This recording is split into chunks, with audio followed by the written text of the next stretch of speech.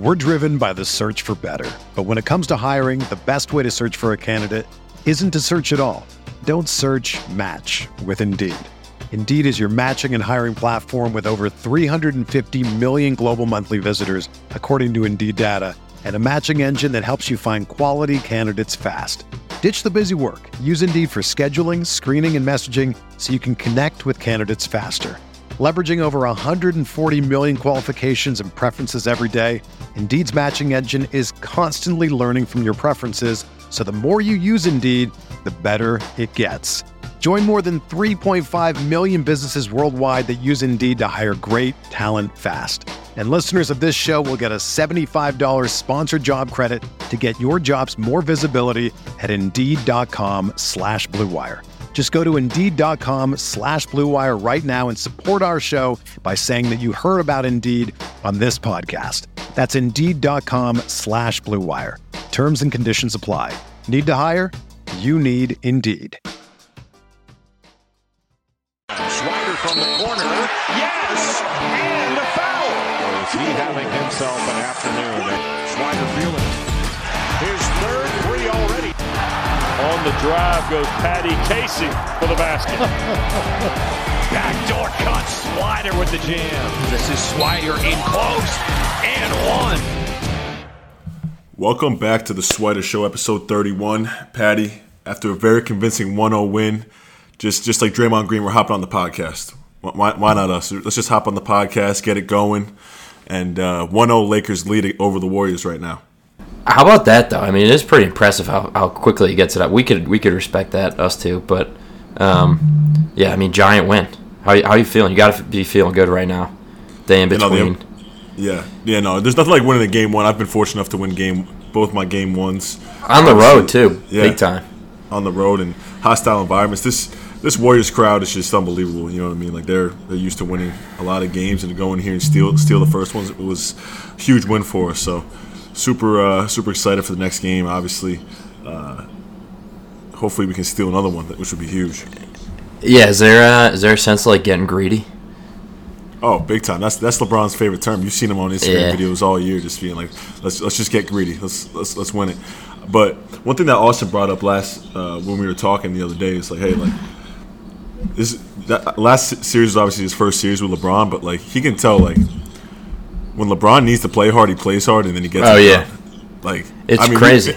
It's a constant theme throughout like his whole entire career. But like I wouldn't be surprised if Steph and Clay come out next game and just start heating it up, and LeBron's like, all right, we did what we had to do in San Francisco. Let's focus on Game 3. But at the same time, he's gonna come out and he's gonna be ready to go, and he's gonna do what he has to do to try and steal this game too.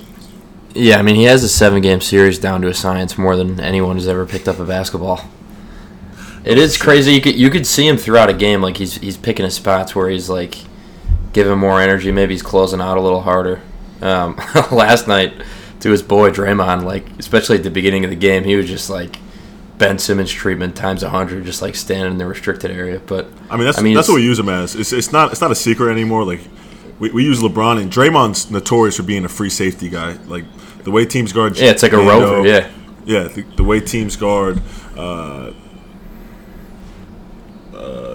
Like Rui at times, like the way teams guard like just different guys throughout a series, like they're just rovers. Like that's what Draymond does. He directs the defense. He's the back line of a defense. He's the point guard of a defense.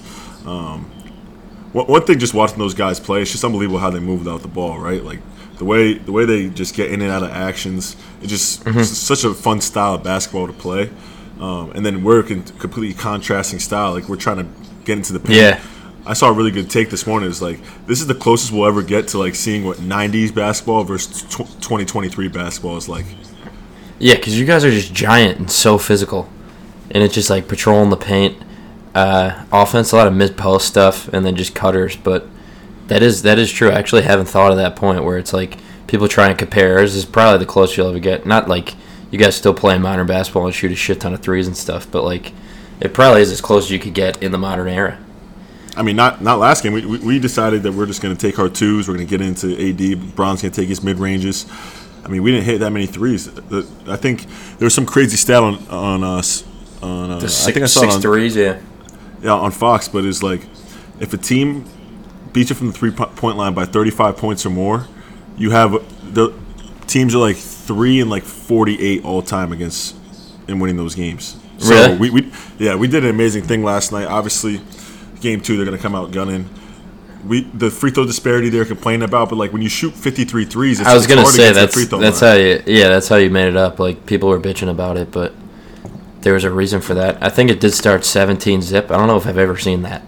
Yeah, no, it was crazy. It was crazy. I mean, they were talking about it. They even got on Coach Ham for getting on the floor on that last Jordan Poole. Yeah, I saw like. Out. What did you think of that shot from your? I mean, it's hard for you to be objective here, but did you think it was a good shot? If I'm him, I'm taking one dribble in and taking that same three. He shoots those shots. I mean, you see Draymond and Steph defending him after the game after shooting that shot. So yeah, I don't think it's a bad shot. He shoots those shots every single game. I mean, there was a stretch in the playoffs last year where he made like 3 end of the third quarter shots like that, like off the backboard, like just crazy, just long range shots, and that's Jordan Poole. You know what I mean? You got to take the good with the bad sometimes when it comes to like good shooters like that. Yeah, he one that stands out was last year in the finals. Yeah, when he made 6 threes. 2 of the makes were like, I think he could have thrown them up backwards, and it was probably the same probability of going in. Scotty looked over at me. He's like he's just throwing these things up. He's not even looking at the basket, and these things are going in. So, I mean, it was great to win that kind of game where in the fourth quarter, like Steph and Clay got hot, and like when those two get hot and Jordan Poole is going, it's almost impossible to beat that team, and we found a way to come in here, grind it out, and win the game. So it was a big win for us, obviously. Yeah, that run at the end was kind of vintage Dubs. It definitely did deliver. There's so much anticipation around the series, and there was a sense there. It was still a really well played game, but it was like, oh, you guys are just gonna pull away with it. Yeah. Lakers fans tuning in obviously want that to happen. But yeah, that was just like a vintage Dubs run, 14-0. There's so much anticipation for this series, obviously, because of LeBron and Steph. There's a sense at the end of the game there. It's like, oh, you guys are just going to pull away with it. All the Lakers fans tuning in would have been pleased with that. But, I don't know, as a more neutral observer, it's like the game just delivered. It was very, very back and forth towards the end. But pretty impressive how you pulled it out. Yeah, I just wouldn't be a Lakers win without it being like a close down to the wire type of game. I mean, we'll talk to Aaron here later. Why not just announce him now, right? This week we're really excited to have Aron Cohen on. Aron Cohen runs the Lakers All Day Everyday page, and he has great perspective from the Laker Nation. He runs Laker Nation. He runs not the Laker Nation Twitter page that we rave about all the time, but he runs Laker fan group chats. He sells merchandise. He does all these types of things, and he has some great content, Patty. So yeah, we'll be shouting him the out other thing this episode. 100%, but the one thing I'm very excited, we haven't interviewed Aaron yet, we haven't talked to him, but one thing I'm very curious about with his background is he didn't get into this as like a journalist, you know what I mean? He's just a diehard fan, and he's such a diehard fan, he turned it into his full-time gig. So literally, as a sports fan, that's literally a dream. Yeah. He started when he was like 14 years old, and literally had less than 10,000 followers. Obviously started from the ground, and he's able to do it for a full-time job now. So he'll give us some really good insight on how the Laker fans feel. And he's kind of turned into like a mini celebrity at Laker games, right? Like he goes to games in Orlando, and he's having meetups outside of sections, and he's taking pictures with 20 fans. Oh, yeah, people are shouting him out. Yeah. I'm sure we'll get into that. But yeah, so shout out Aaron, man.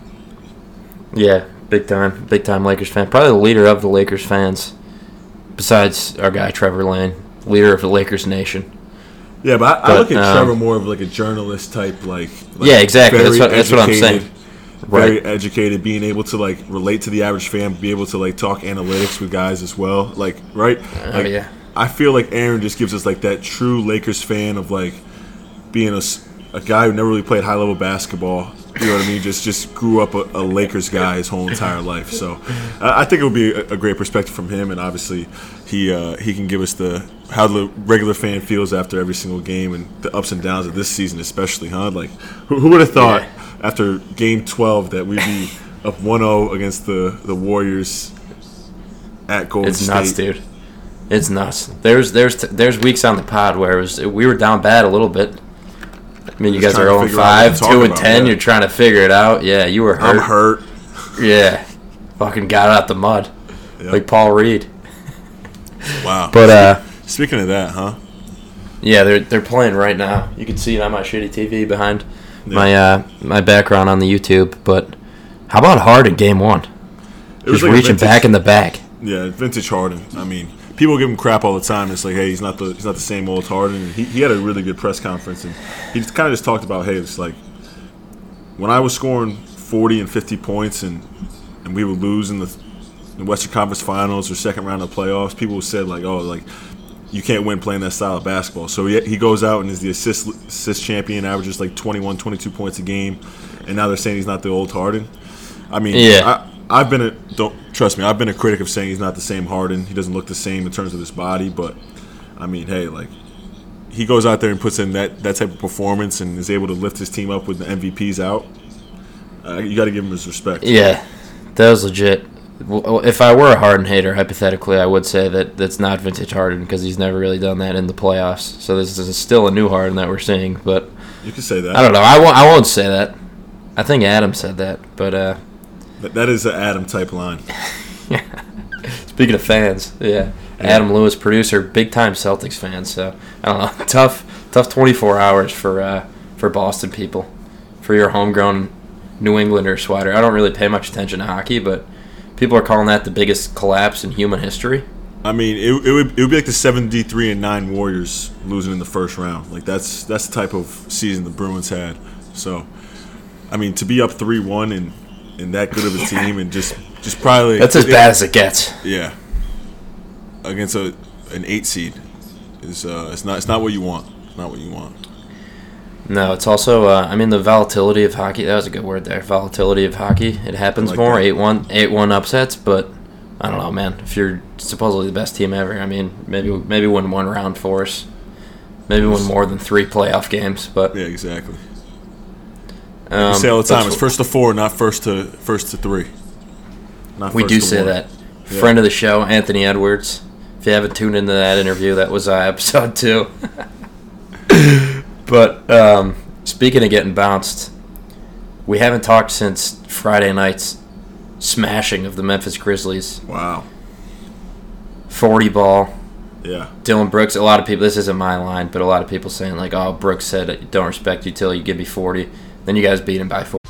If you're a basketball junkie, then you know there's no better time of year than the NBA playoffs. Twice a week, JJ Redick is cooking on his podcast, The Old Man and the Three. He has guys come on in all stages of their careers to talk about the league and share stories you won't hear anywhere else, including Devin Booker on why he talks so much trash, Ray Allen's epic free throw competitions with LeBron in Miami, and the moment Tyrese Halliburton knew Pascal Siakam would be a good fit in Indy. In addition to player interviews, every Monday JJ breaks down the top 3 things happening around the NBA with unmatched analysis, not outlandish takes, and is often joined by masterminds of the game like Tim Legler to dive deep on rookie reports, trade breakdowns, and why is mean mugging now a tech? You won't find another outlet that covers the game as comprehensively and with such insight as JJ does it on The Old Man and the Three. Make this your companion podcast during the playoffs. Listen to The Old Man and the Three ad-free on Wondery Plus or wherever you get your podcasts.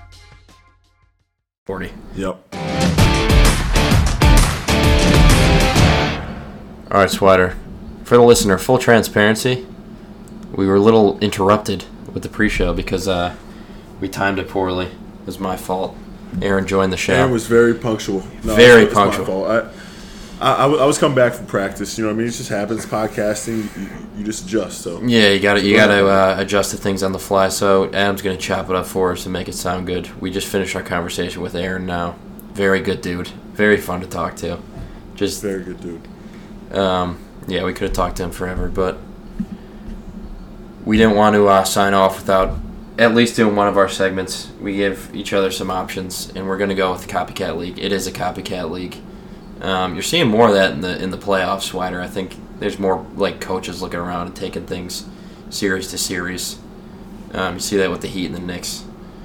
I don't know. You can't take us in the outside the locker room. I don't know if you're going to do that with the Warriors, but no one ever has figured it out. So, but I mentioned the Heat. They upset the Milwaukee Bucks in the first round. I know. If you're just hearing this for the first time, unbelievable. 8 seed upsets a 1. Oh, that's what we were talking about. We were shit on the Bruins before. We were trying to figure out where we left the conversation, but that's really not the topic that we want to touch on. It is a lot of debate about Giannis's press conference, where I'm sure most listeners saw it. Cliff Notes version of it, where basically this reporter asked if the season was a failure. Giannis gave a very charismatic answer. People were saying it was kind of like a little league coach, saying there is no failure in sports. I don't know, he compared it to if you're not promoted in a regular job like myself in a 9-to-5, then is that a failure of a year? But it basically just sparked a big debate about getting promoted. Yeah, is that a failure of a year if you don't get promoted? Well, in this context, I don't think that makes much sense. I love Giannis. He's one of my favorite players. Yeah. But I don't know, not the best example there. Because that's like saying, I mean, if you don't get a new contract at the end of every season, then is that a failure? Like that's just like moving the goalposts there. Well, I think there's a conversation of like, did you up your value this year? Did you have a good season? Is like, because in the NBA there's an individual aspect to every single season that you have to look at. So right. I think Giannis looks at that, and he also looks at, like, you're not going to win a championship every single season, right? Like, the goal is to be in the conversation, to have a chance to win the championship every single year, which Giannis has done. Obviously, like, this series took a turn when he got hurt in the first game, 11 minutes into the game 1. I think that kind of gave the Heat confidence. And once you give a team like that confidence, like, they've made it far in the playoffs. They made it to the finals with that core of guys. They've made it to the Eastern Conference Finals the year before, lost in Game 7. So I think when you look at that, when you take all those things into account, it makes for a series like that to happen. The way they lost Game 5 was absolutely just like a Syracuse basketball loss in 2021. It was and like, 4. Yeah, it was just unbelievable. Unbelievable loss. And just stuff like that happens in basketball sometimes. So I think Giannis took an approach that I wouldn't say that the season was a failure by any means, but I would say that they obviously didn't accomplish their goal, right? Their goal was to win a championship. Their goal is to make it far. They had the roster do it. They had the team do it. They had the coach to do it. And you lose in the first round to an 8 seed, which is obviously not what you want. But at the same time, like, Ty Lue was asked, like, what do you think of this series? Like, our 2 best players were hurt. Yeah. Like, Ty Lue, the head coach of the Clippers, like, our 2 best players were hurt. Like, what do you guys want us to do? Like, $80 million of our salary cap was out on the line for 1 year. Take out Stephen Clay from the Warriors. What are they going to do? Yeah. Right. So that's kind of my perspective on it. Yeah, Giannis. It is like the counterpoint to that would be the 2 games he did play. They lost, but he was clearly pretty like hobbled. He wasn't himself. He also had 38 points and 20 rebounds. Yeah, but he played great. He played great in one of the. Yeah, he played great. I think in both games that he played in.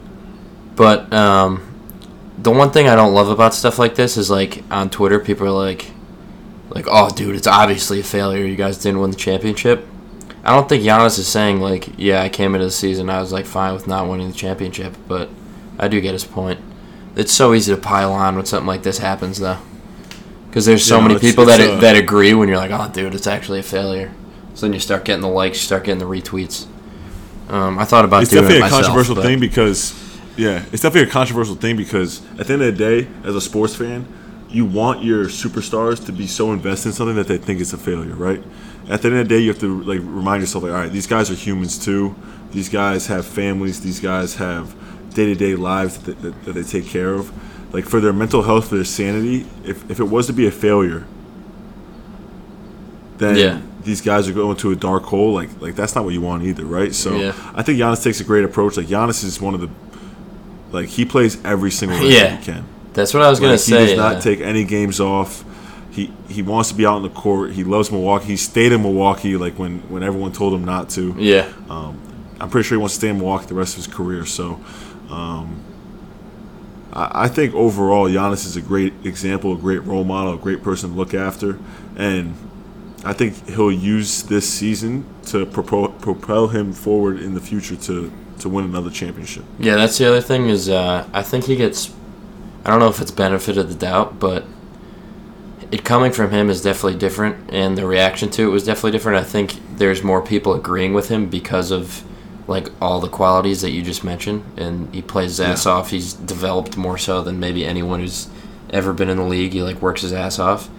I was thinking like if like someone who gets like Luka, for example, or Harden, like someone who gets like kind of shit on every now and then for not playing as hard, or maybe like coming back from camp out of shape, and people have questions about their work ethic and everything. The reaction definitely would have been way, way different. But, yeah, I mean, it's obviously a failure. If you ask Giannis, I bet he also thinks, like, yeah, we didn't win the championship, so the season's a failure. But his point is, like, overall, if it's just that black and white, then you're just going to be, like, always pissed off. But, I don't know. Another good debate. No, for sure. For sure. It's I definitely see both sides. Like, all of us in the NBA are competitors, and we want to win a championship every single year. But there is a real basketball thing where like it won't happen sometimes, and you got to be okay with that. I had one more thing to say. I can't remember what it was. My official take on the thing, on this situation as a whole, is that I think the term "him," calling someone "him," which is you were actually the first person I ever heard say that. I don't know if I've ever told you that on camera or off camera. Like September of last year, I remember I like had a good practice. So you were like, "You feel like him right now?" And I was like, "What's that?" And you were like, "Him, like him." So I was like, "Oh, okay." So I don't know, Swider, you might have started that trend single-handedly. I think that coming about right before Jimmy Butler went on the run he went on in the playoffs is one of the worst things that's ever happened in sports. So Jimmy many Butler. people tweeting Himmy Butler. This guy, I was watching SportsCenter last week. He said Himmy Butler like 4 times in 3 sentences. It's like Jimmy Butler, playoff Jimmy Butler, more like Himmy Butler. It's like everyone who says it acts like they're the first person who's ever said it. Yeah. When Mark Jones is probably the first guy to say it. Shout out to Mark Jones. That guy's hilarious on broadcast. Yeah, he probably said it last year, though, so you got to give him credit. Yeah. But, yeah, exactly. Yeah, any, like, old shithead on Twitter just tweeting out, like, thinking they're the funniest person ever. It was getting under my skin, Swider. It was making me like Jimmy Butler less. Being a Twitter head like you are, I'm not the biggest Twitter guy. Bothers you. I mean, I'm running our socials single-handedly. Sheridan's not helping us out, so. But yeah, without further ado, I think we could kick it to Aaron. If you have nothing else to add, Swider. Yeah, no, let's kick it over to Aaron, man. Great perspective. Obviously, super diehard Laker fan, and I think you guys are going to enjoy this interview and a different perspective of the Lakers and our run in the playoffs. So let's kick it over to Aaron. We're driven by the search for better. But when it comes to hiring, the best way to search for a candidate isn't to search at all. Don't search, match with Indeed. Indeed is your matching and hiring platform with over 350 million global monthly visitors, according to Indeed data, and a matching engine that helps you find quality candidates fast. Ditch the busy work. Use Indeed for scheduling, screening, and messaging so you can connect with candidates faster. Leveraging over 140 million qualifications and preferences every day, Indeed's matching engine is constantly learning from your preferences, so the more you use Indeed, the better it gets. Join more than 3.5 million businesses worldwide that use Indeed to hire great talent fast. And listeners of this show will get a $75 sponsored job credit to get your jobs more visibility at Indeed.com/Blue Wire. Just go to Indeed.com/Blue Wire right now and support our show by saying that you heard about Indeed on this podcast. That's Indeed.com/Blue Wire. Terms and conditions apply. Need to hire? You need Indeed.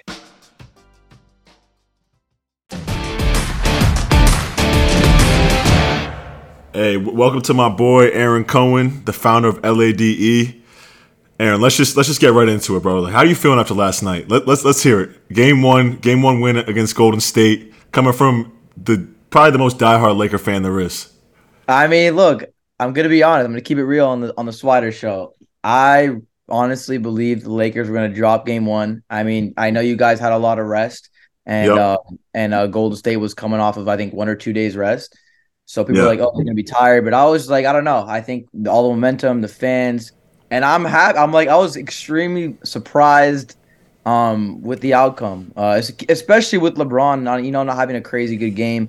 But AD came to play. He was ready. He was locked in. And Vando, amazing job. I can talk about that game forever, but I'm just excited. I'm happy. That really it was a tone setter.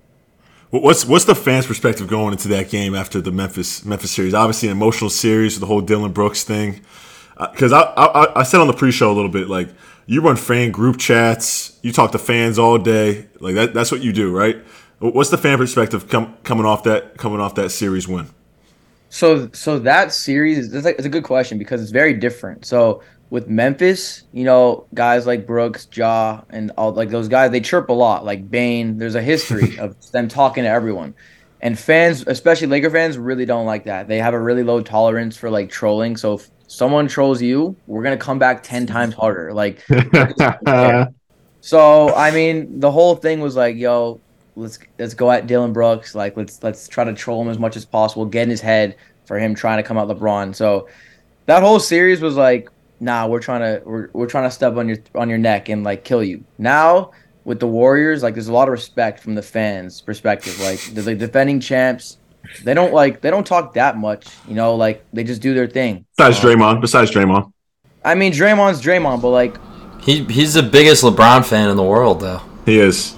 So there's that. It's very different from the way it was with Golden State and Cleveland and Golden State and Miami, like where they were going at it. So I just think that now there's more sense of more respect, and the expectation coming off of that Memphis series is like, yo, we're gonna beat everyone. That's like the fans like we're gonna beat everyone. No one's stopping us. Yeah. And like I mean, look at us, bro. We're looking really good right now. What about sticking on that point with Memphis? From your perspective, as someone who runs maybe inarguably the biggest Lakers fan page on social media, are you seeing these Brooks quotes in the back of your mind, or you're like, oh, let's go, like that's pretty awesome that he said that, because like that's just driving, that's just great content for everyone.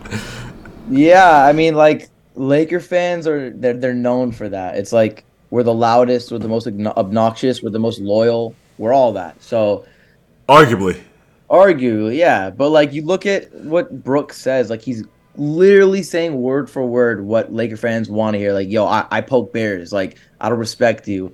And like, oh, like LeBron go get 40, like go like it's like, and you got LeBron, like Cole, especially like he's not for that trash talk. He's not gonna he doesn't need to respond. He said this. No. But I mean, yeah, in terms of social, like that stuff goes the craziest. Like I've learned. Yeah. I didn't really build my page on clickbaity and like crazy controversial posts and stuff like that. It's more like you come to my page and you know what you're getting. Like you're gonna get reliable news. You're gonna get some spice from me. Like the way I analyze things. It's not just gonna be like, oh, win next game tomorrow. It's like go crazy. Like I've done crazy shit. Like I've had some videos go viral of me celebrating with the Lakers. But yeah, I mean we love that. Fans love that stuff. What goes into those pregame posts? Because I think those are probably the funniest things, maybe on Instagram, that you do. Yeah, there's a lot. Honestly, like everything I post on Instagram is usually a lot of preparation that goes into it. But to answer your question, I'll just think about like players that have come at us as a team, or like at a player, or if like they had a viral funny moment, like a really crazy outfit, or like for example, the best one was when I had Chris Paul on the cover, and I had Kim Kardashian in the background. Just like funny stuff like that. Like I usually don't take it. I don't take it too far. Like I've had ideas that I have to scratch that I won't bring up, but like, but just about preparation. Like that's kind of the biggest thing. I worked for ESPN for a bit in college, and like that's the number one thing I learned. Just like being prepared, and having content ready. So like for Game 7 between the Warriors and the Kings, I had a whole folder ready. Like if the Kings won that game, so. Yeah. People ask how I'm so fast. It's like because everything's prepared, and like 90% of the stuff I create is like thrown out. That's just the way it is, though. When you're watching these games, there's a level of stress sort of that goes into it, because you're obviously a Giant fan, like in your heart, but then you also have to make content. So if there's a big highlight play, or like I don't know, at the end of quarters, if you're updating stats, if there's foul trouble, whatever, like Is there? It's kind of a different way of watching the game because you have to be watching it like through this lens of like, oh, I have to make content out of this. I can't just like enjoy the game and root for the Lakers. Yeah, I mean, comparing to the way it was before I was posting before I had that account, I would sit down and watch the game. But now, like, my phone's out, I have my laptop, I'm talking to my guys. Like, I have one guy who's my graphic designer, so he'll make things on the fly, have things ready for right after the game. I have a guy who cuts highlights in real time, so like, if there's a nice play, like, I'll have it like probably less than a minute after it happens. But yeah, my mind is like, okay, I'm like watching the game. I'm obviously enjoying it, but my number one priority is like, what's going to be most, what's going to fit best on social from what I'm seeing. So a lot of the times, um, especially when I'm at the game, things that I've realized is that, the things that have gone viral are things that are not actually happening when the ball, is live. It's like funny plays. Like, for example, Yeah. Russ grabbed the mop when the floor was slippery and he like scrubbed it and that like went crazy. Things that happened on the bench, fan interactions, like so that's what like I've noticed. And with social, like you realize when something hits, you go and do it again. Like figure out a way to switch it up, but like keep it fresh and like you learn what your audience likes. But yeah, my mind's constantly like thinking about what's gonna be best optimized for social. Aaron, let's talk about the dark days of being a Laker fan. The 2-10 days from this season. Obviously, last year speaks for itself. I think it's been talked about enough. But let's talk about the 2-10. What is the difference of covering a team that's 2-10, trying to be positive, trying to keep the fans uplifted, compared to a time like now? Like how do you balance that? How do you try and not hate on players and hate on things like that? And because I think you do. I think you're the best at that of like not hating on players, trying to calm the fans down when times are bad, and trying to hype the fans up even more when times are good. Yeah, thank you. I think the biggest thing is people don't realize this that I created my page in 2014. So, or sorry, 2013, and like after I created it in August. So the Lakers made the playoffs that year, and that was when Kobe tore his Achilles, and then they get eliminated from the playoffs. I make my page that summer. They don't make the playoffs again until 2020. So the first 8 years of Lakers all day every day was horrendous. Like we won 15 games. Like it was that, and the whole thing was for me was like good times are coming. Like we had good times, and 2009, 2010, 1999, 2000. Like we've had good times and downs. But what makes you a true fan is like when you support them while it's not easy. That's my biggest thing.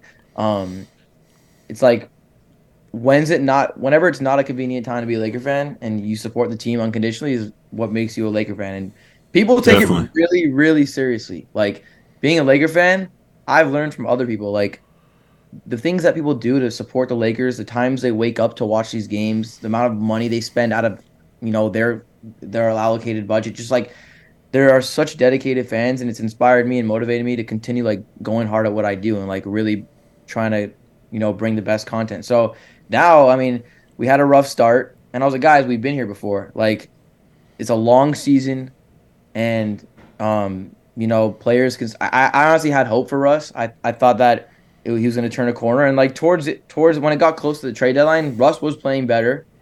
But it did come to a point where, like I said on my own podcast, I was like, look, I love Russ, but I don't think it's going to work with him.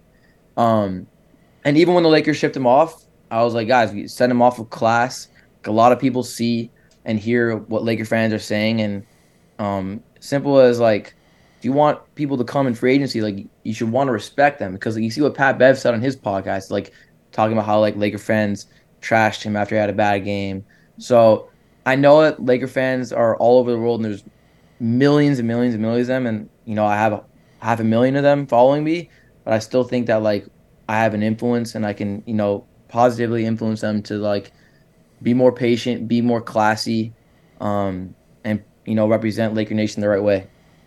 I mean, you're right by saying like it is a worldwide fan base, right? One thing that we asked, we had Trevor Lane on our podcast a couple of times. One thing that we asked him was like, do you think you would be able to do this? And obviously you do a hell of a job being prepared. You do the right things in terms of that nature, but do you think you'd be able to do this if let's say you're an Orlando Magic fan, right? Because I think what the Lakers make it so special that you're able to do this and honestly make a living off of it. Yeah, and this question comes up all the time. People ask me like, "Yo, would you do it if it was the Clippers or it was like the Grizzlies, like Patty, I think Aaron hates the Clippers more than anything. Is that the Lakers like main rival? Is it them or the Celtics? I'm personally trying to get it away from the Clippers because like they really haven't done shit. They like done nothing. But I don't know. I think it's more just like they're in LA, they're in our city, they're trying to take our identity. And are they though? Like, is anyone actually saying the Clippers are taking the Lakers' corner? I feel like no one with a brand says that. I mean, they're fans. Like, yeah, I also live 3,000 miles away, so I wouldn't know. But yeah, no, I mean, but the thing is, like, running a community like this takes so much effort and time. And like, if you don't really want it, you don't really want to do it. It's not gonna work because you gotta love the Lakers and you gotta love what they do to put in this much effort. Like everything I do revolves around the Lakers. Like all my free time is like, okay, what am I gonna do for this page? Like with my podcast, with my clothing, I do jewelry. Like you gotta love it. Just like basketball, like Cole, you gotta love it. It's like if you don't, you have one goal. It's like to become the best basketball player you can be. If you don't love it, then you're not going to succeed. So, any other team, I would never do it. Bro, I can't fight. Like I can't fake it. Like this is the way I was raised. Like I'm a Laker fan. was there a post like throughout those years where the Lakers were pretty bad? Like, is there one moment you could point to where the page blew up? Yeah, there's two main moments. So the first one was when the Lakers got LeBron. I think LeBron bump. yeah, like when the Lakers got LeBron, I think I got like 20,000 followers in a day, and that point I had like 150,000. So like it was a nice little jump. That was just the first day. So 20 in the first day, and then I also knew in my mind like, yo, we're back. Like Yeah. We're back. LeBron, it's like we're back. Like we're here. We made it. We made it through like the 10-year drought or the 8-year drought on that point. And then the second one was obviously the championship. Like 2020, they finally my first championship that I covered. Merch went crazy, and then just everything spiked from that point. Like people were just much more engaged, and also I grew up. Like I was older. Like I made my page when I was 14, and at that point I was 21. So, I mean, I matured with the page too. So everything got better. Was the third when they signed Swider to the two-way deal?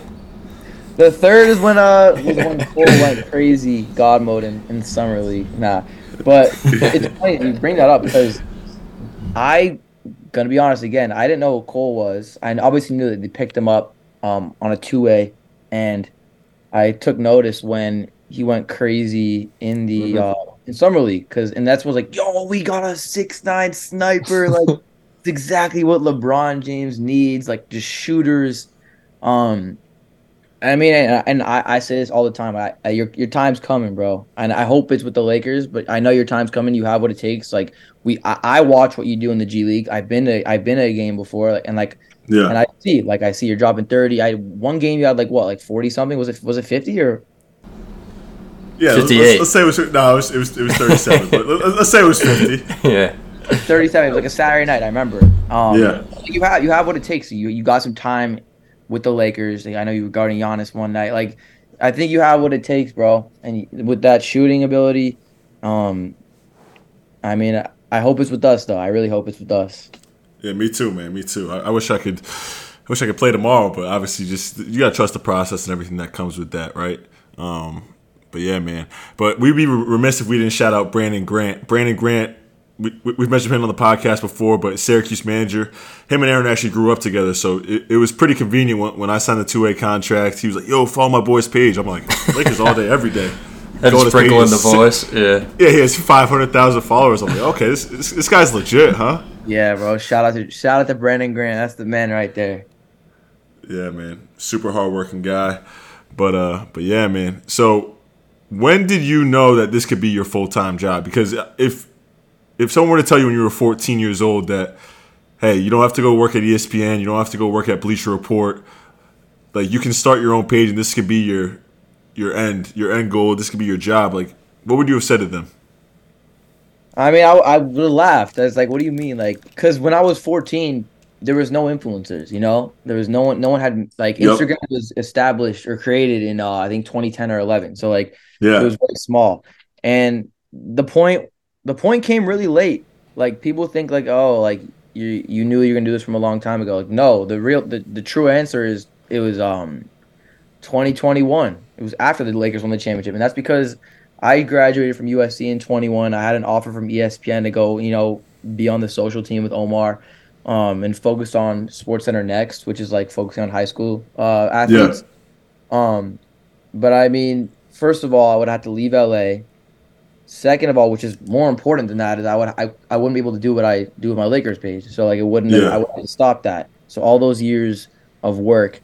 And third, that's when I decided to, really go 10 toes deep with this brand that I created, because the opportunities with my Lakers community outweighed, anything that I could have gotten from Bleacher Report, ESPN. I got an offer from Adidas to go do social.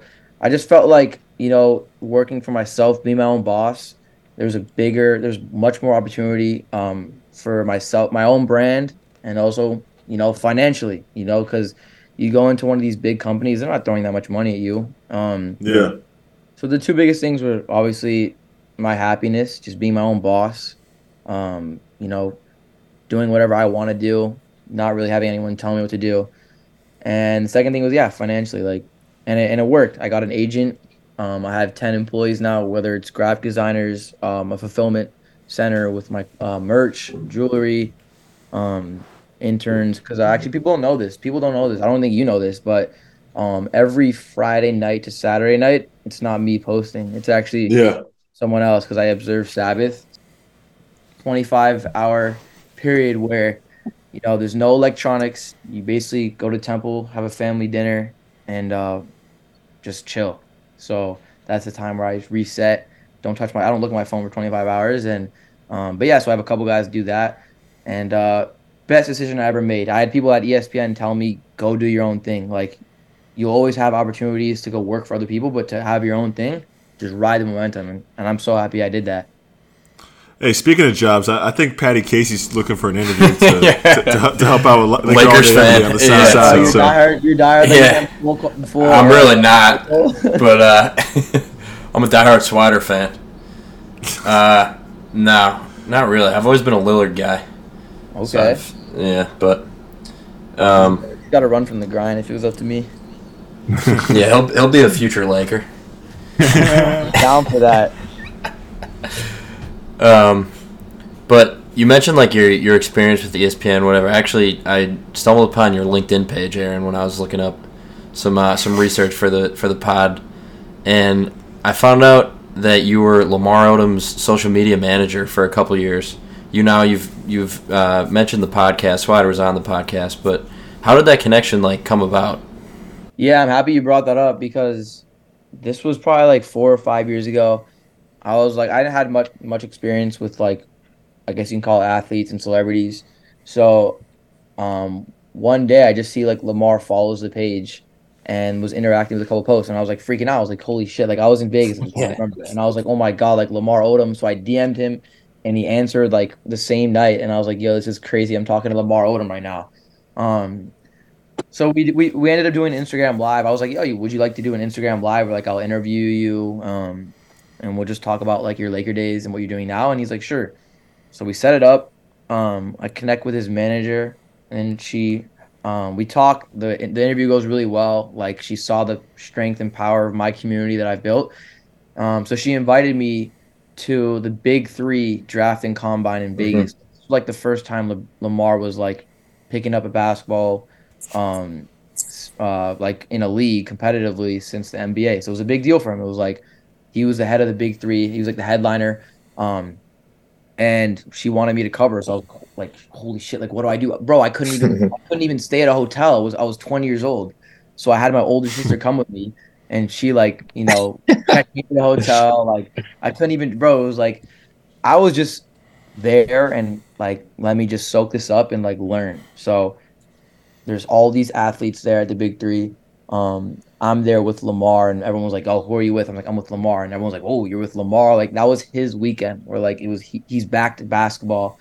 So it was a great experience. I met a lot of cool people there, like athletes, media, and after that weekend, like, I would help out with the social here and there, but I had my own thing. I had school, and I actually got offered a full-time offer from his agent at the time. She wanted me to come and be his full-time like personal assistant, like just do everything with him, like coordinate, run his social. It was a big role, but I was like, I wouldn't really like to drop out of college at this point. I think I was a sophomore at the time. Um, so we put that on the back burner. We didn't really talk. Like Lamar and I lost touch, and then I graduated college, and I'm like, look, I'm trying to. Or this is like a year after I graduated college. I'm like, I really want to start a podcast, but I want to do it the right way because I had been thinking about starting a podcast for a really long time, and I was like, I don't want to start it. It's got to be the right way, with the right company that's gonna like make sure that it gets eyeballs, and I want to have a really cool co-host.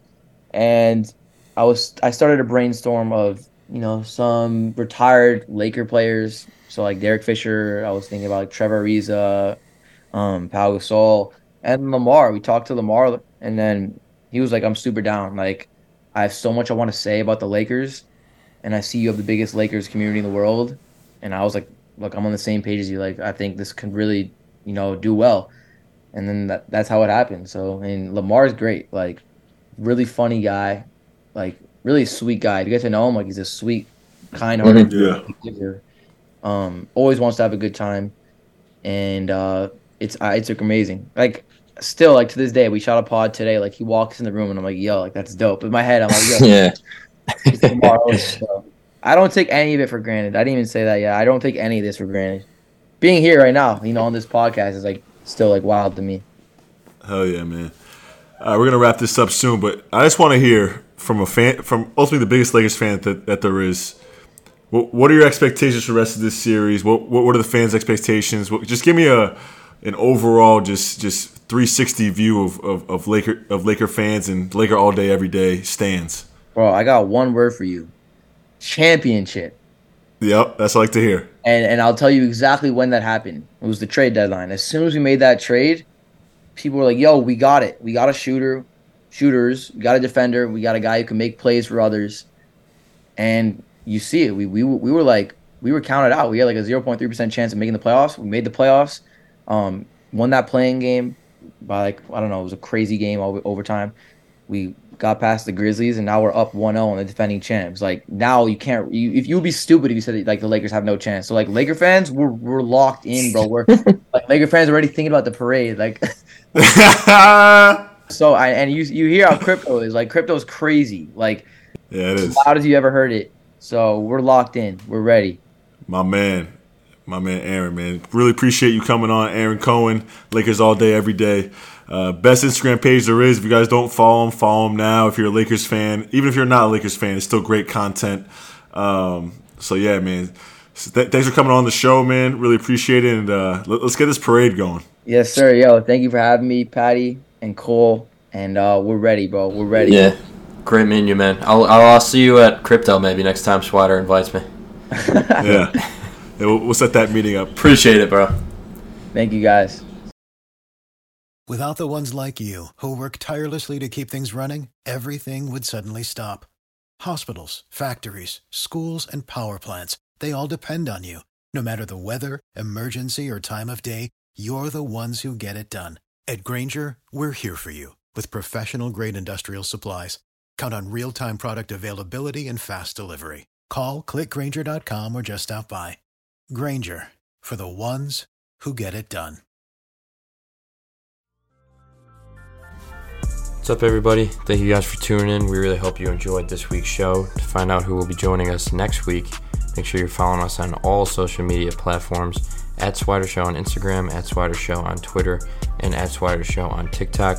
We also recently developed our very own YouTube page, www.youtube.com/@SwiderShow, and subscribe. You can send in a mailbag question to be featured on the show, swidershow@gmail.com. And of course, if you haven't already, make sure to turn on those notifications so you never miss an episode week to week. Cole Swider Show with Patty Casey is presented by Blue Wire Podcasts, and our executive producer is Adam Lewis.